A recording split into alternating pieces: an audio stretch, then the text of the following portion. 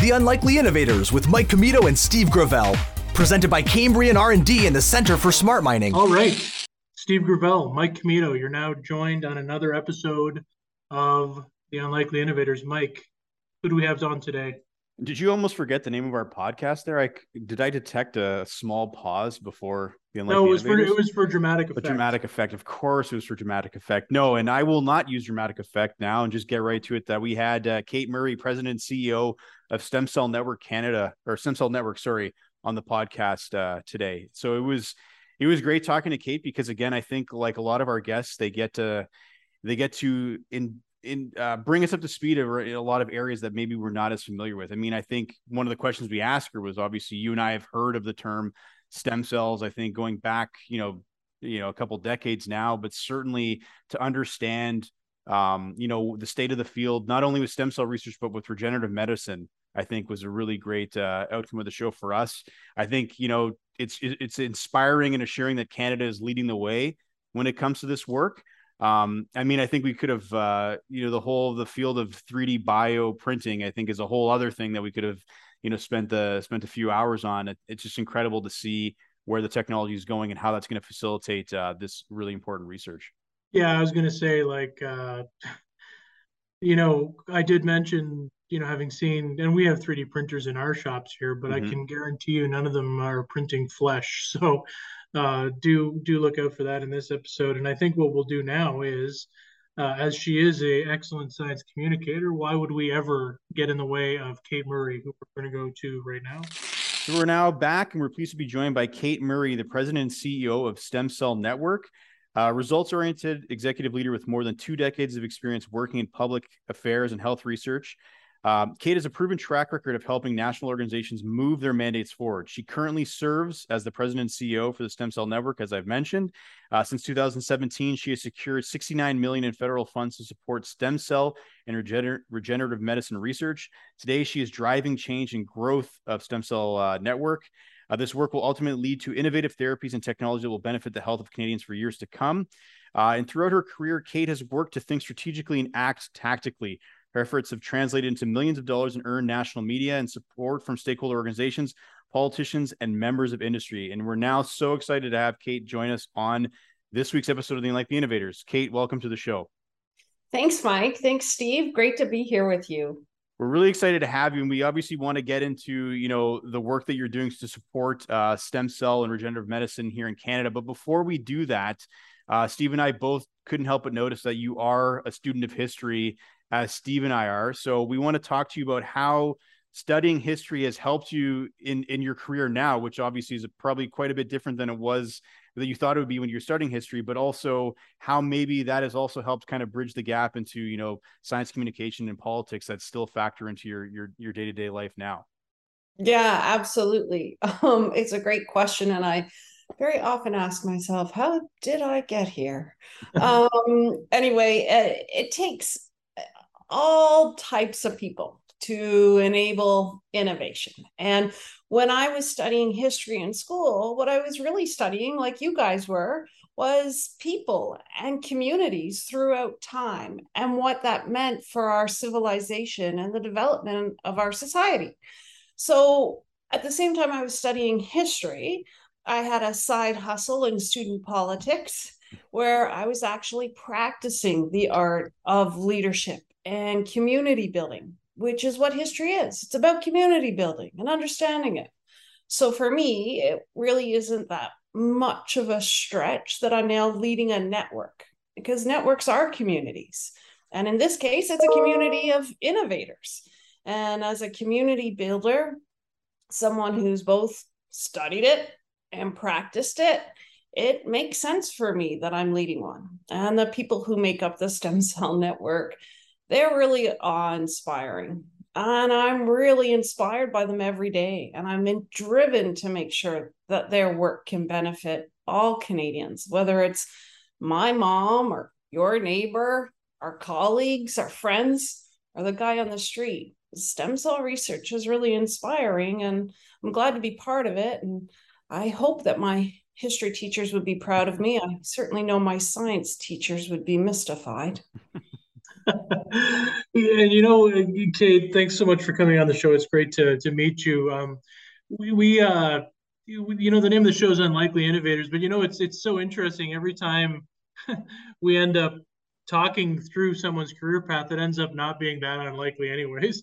So it should be the likely innovators eventually. But one thing I wanted to talk about is, at least in my mind, stem cells sort of entered my consciousness as a term probably, gosh, late 90s, a couple decades ago for me, and maybe in the public consciousness as well. And I think most Canadians, know the term stem cell, but they're probably not familiar with all of the downstream potential opportunities of stem cell research as it pertains to stem cell technologies and regenerative medicine more broadly.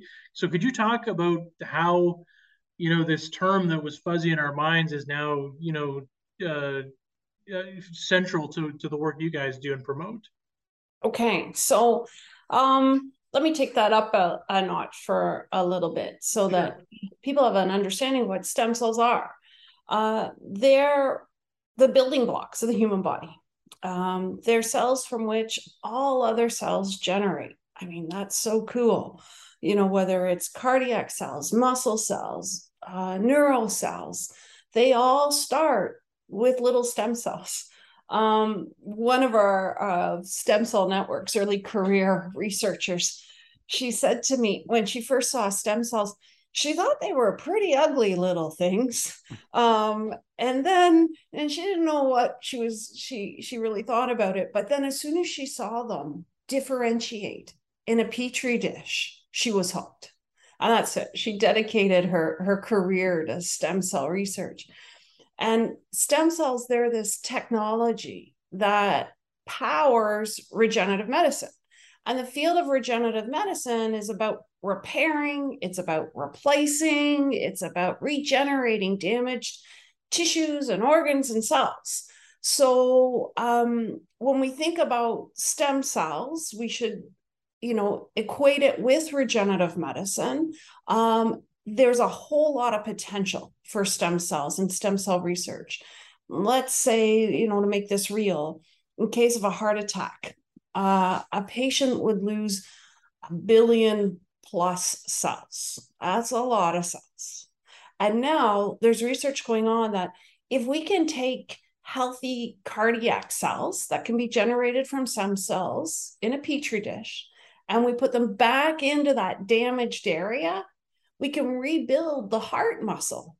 That not only changes the trajectory of a patient's life, but actually this holds a whole lot of hope for how we treat and manage heart disease overall. And that seems pretty awesome, I think. Yeah, no, it's for sure awesome, and I can't wait to hear more about those 4 instances, because I think it's going from the lab to Main Street that I think is so critical in understanding the value of this technology as it blossoms in Canada, right? Yeah, absolutely. And our science community have been at the forefront of stem cell research from the very beginning. In fact, the existence of stem cells was first confirmed by 2 Canadians, James Till and Ernst McCullough. James just celebrated his 90th birthday with his great-grandchildren last summer, but he's really still very active. And then since that time, we've had so many seminal discoveries by Canadians. We're really leaders in this field. And I think if we were Americans, the world would know it, and we'd have the Nobel Prize.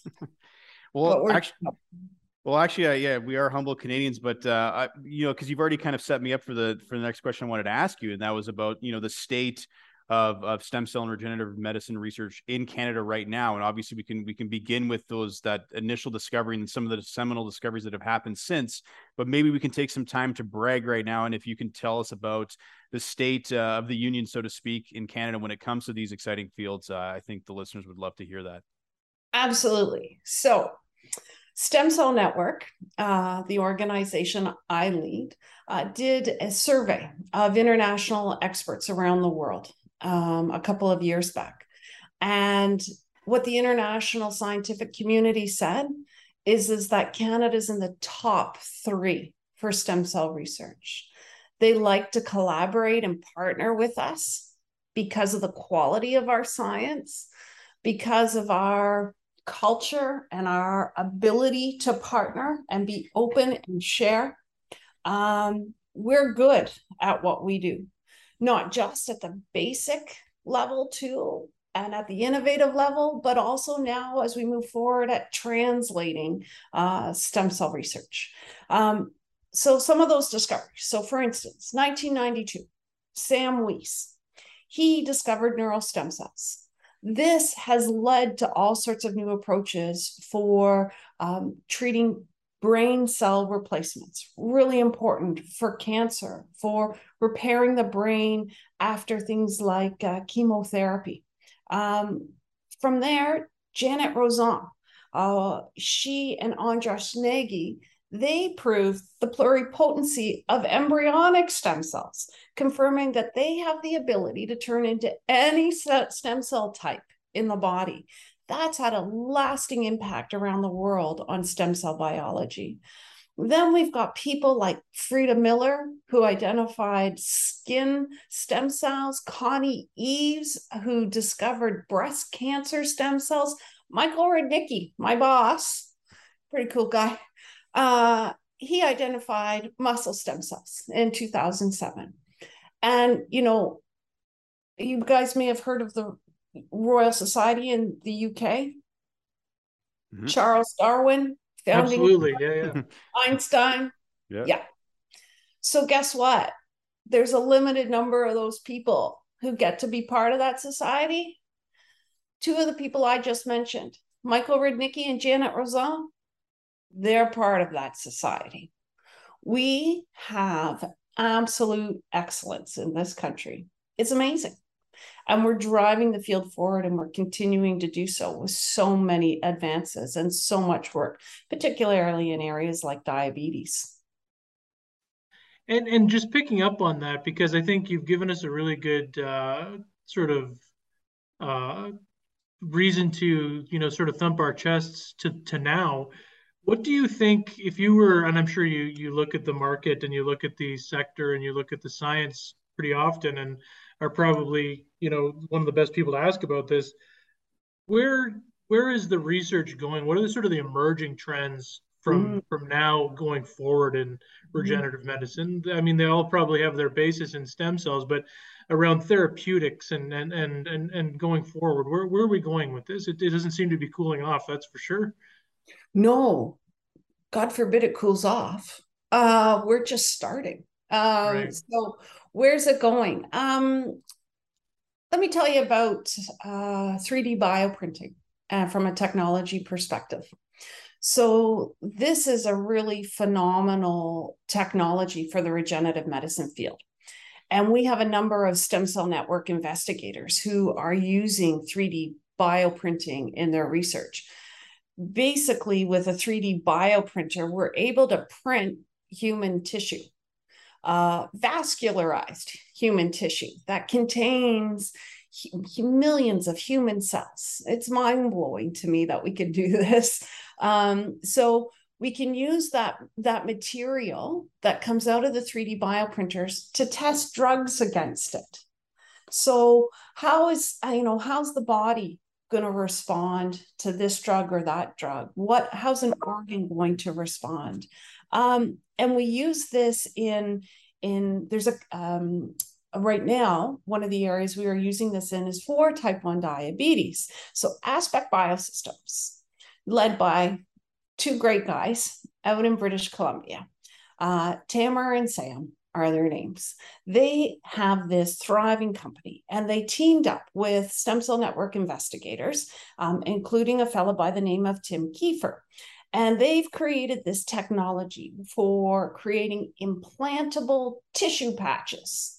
So these mimic pancreatic islet function. So you need these pancreatic islets or beta cells to be able to get insulin production. So they're about they're small, half the size of a credit card or so. And they have to be vascularized so they can breathe underneath the skin.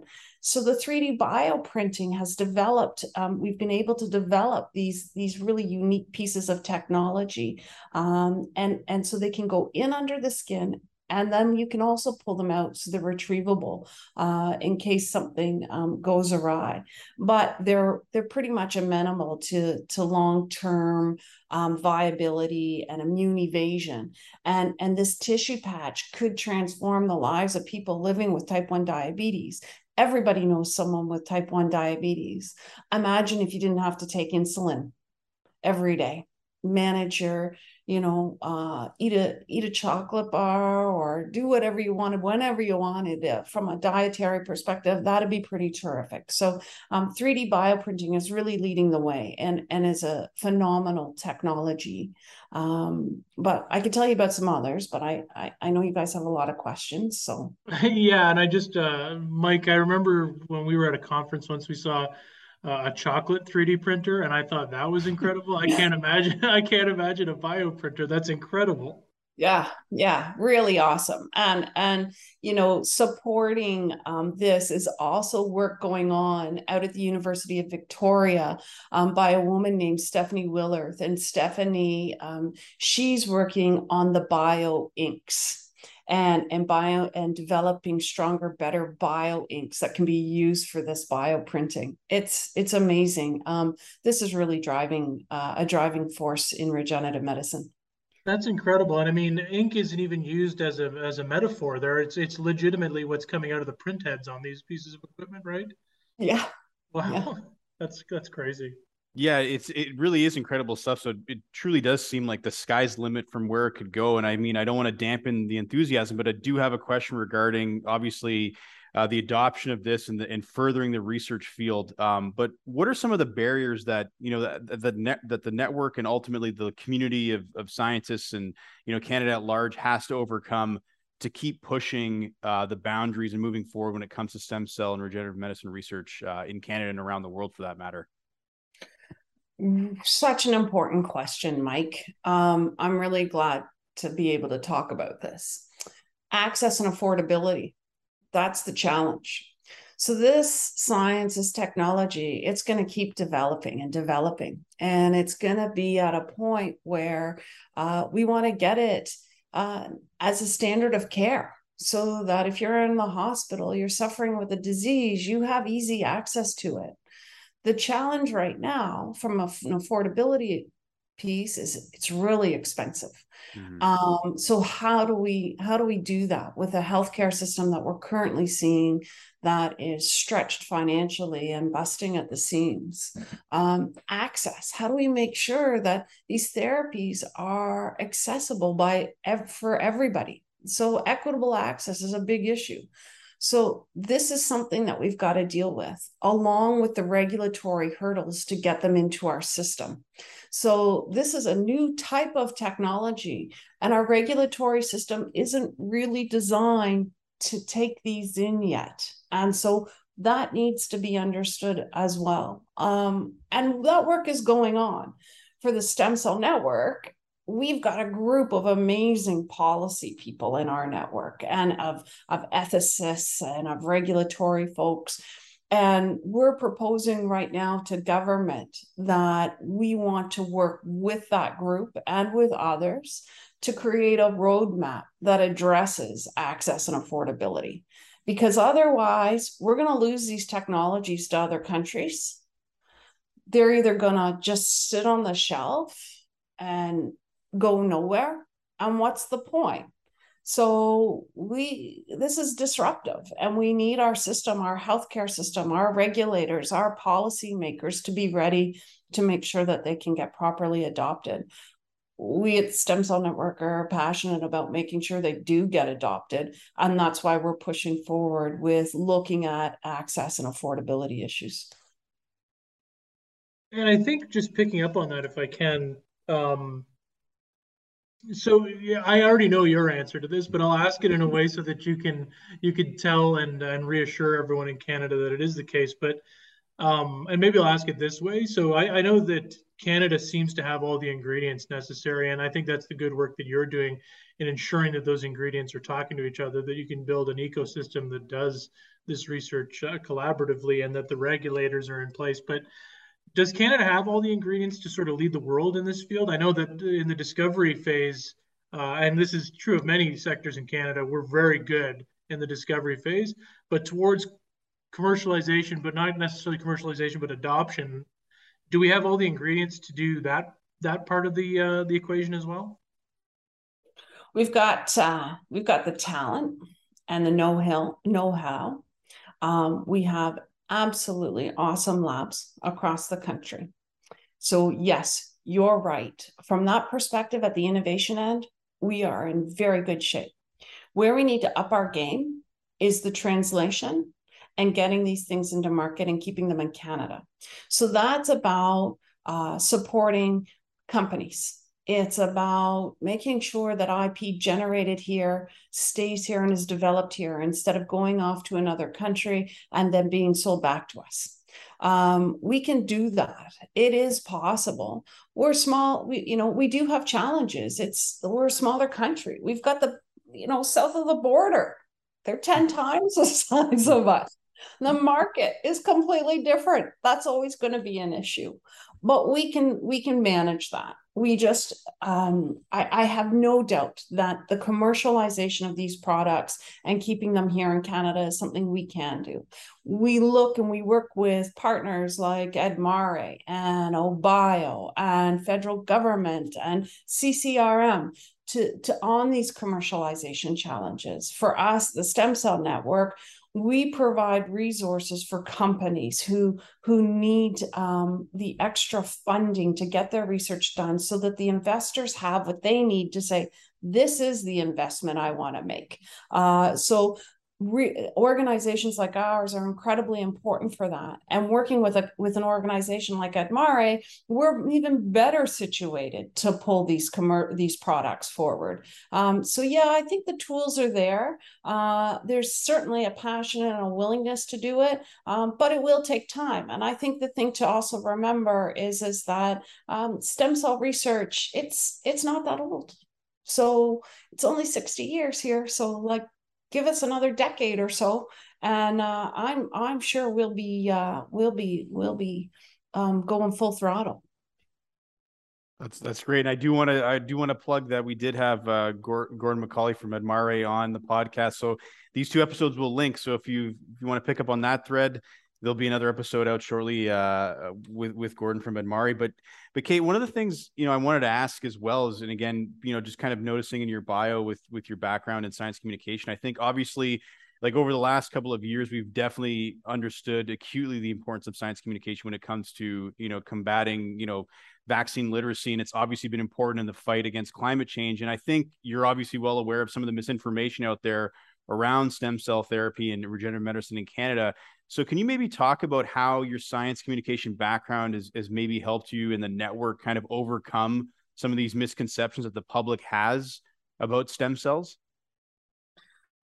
Oh, that's a big question. We like to ask the big ones. Clear the rest of your day, Cate. Clear the rest of your day. Yeah. Thanks for that, Mike. We have the way the Stem Cell Network does it is multifaceted. So let me just say that with stem cell research, it's a new field. There are not a lot of therapies in the doctor's office that you can tap, except for blood cancers where people have stem cell transplants. They're coming. But there are a lot of people out there who would like to sell you a nice stem cell therapy for your knees and your arthritis and your failing eyes and things.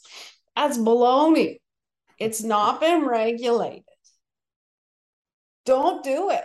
You're just getting soaked for your money. Take that money and invest it in something else.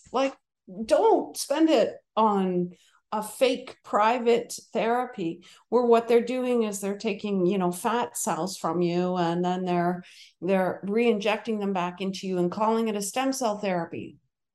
crap. So the way that, so my science communications background is, and how it feeds into that is that we make sure that we are always working with our community and putting out resources around things about stem cells, and that they are accessible for kids, for adults, for patients. That's why we work with Let's Talk Science on our Stem Cell Talks program, which is really good for grade 11 and 12 students who want to understand that. And it also allows them to take home messages about what stem cells can and can't do back to their families. It's why the Stem Cell Network invested in a touring museum exhibit a few years back that went right across Canada, the United States, and parts of Europe, and was seen by over 1 million people to teach them about what the power of stem cells are and where we're at. It's why we have a set of educational videos up on our YouTube channel that tell you about stem cells and where they're at.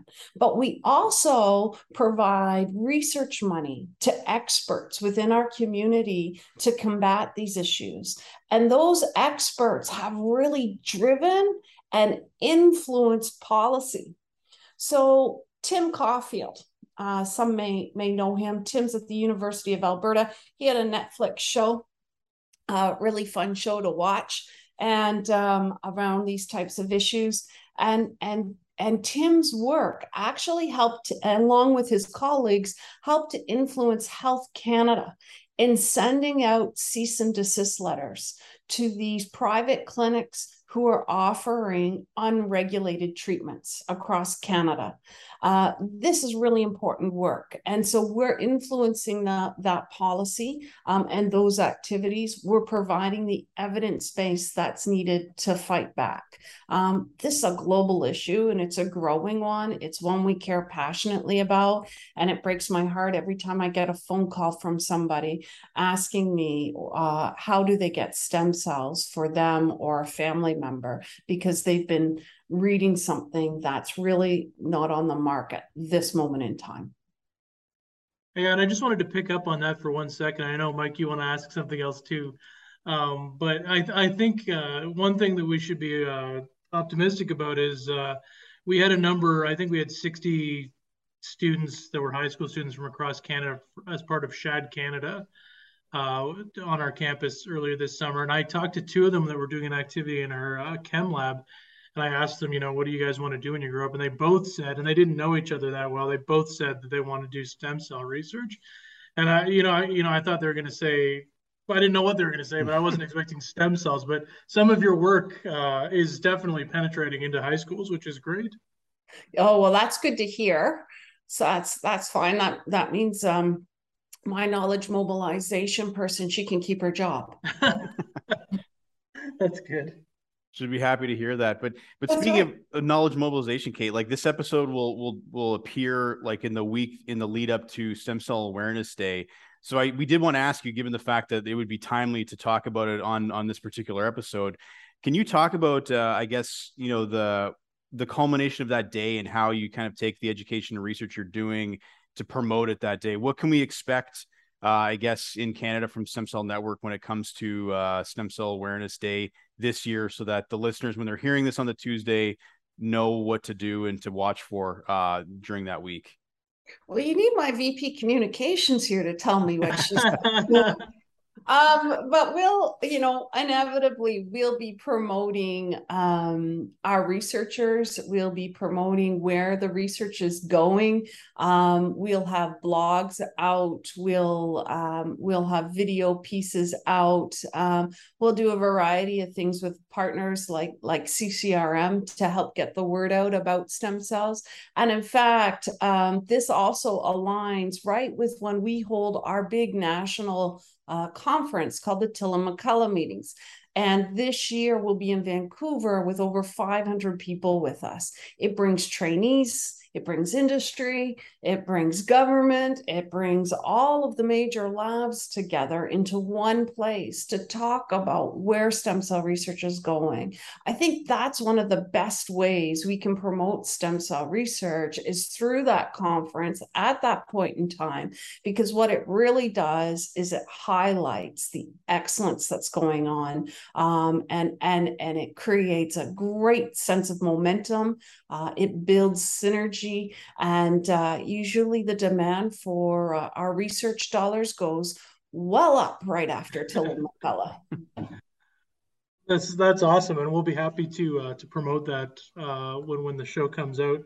Um, Cate, it's been a really good sort of half hour we've had with you.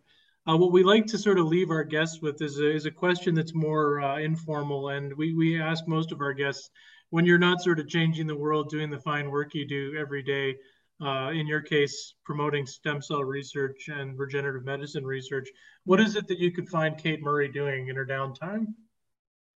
Walking the dog. I hear that. I feel seen with that one for sure. I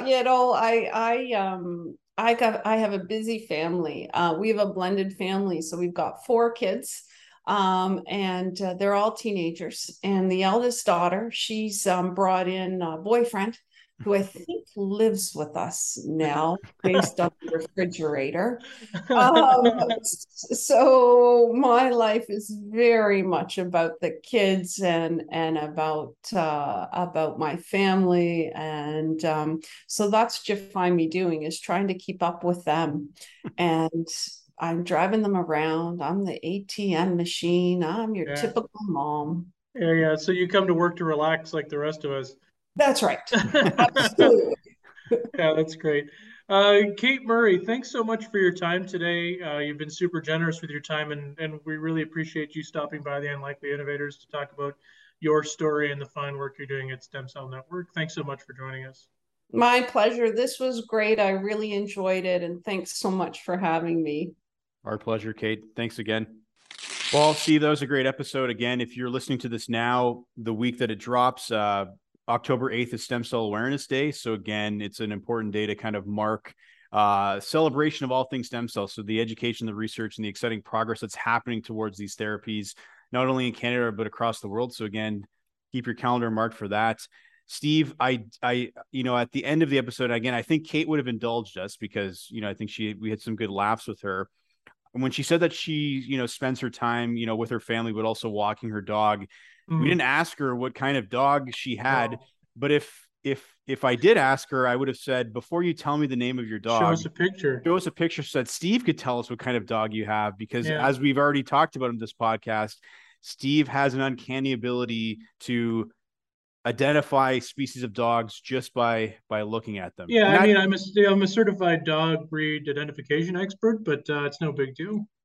No, and I think what the guests don't know is that that happened after you fell out of your treehouse, right? Like as a kid, it's been It's like when people have strokes and then wake up and they can speak a different language, right?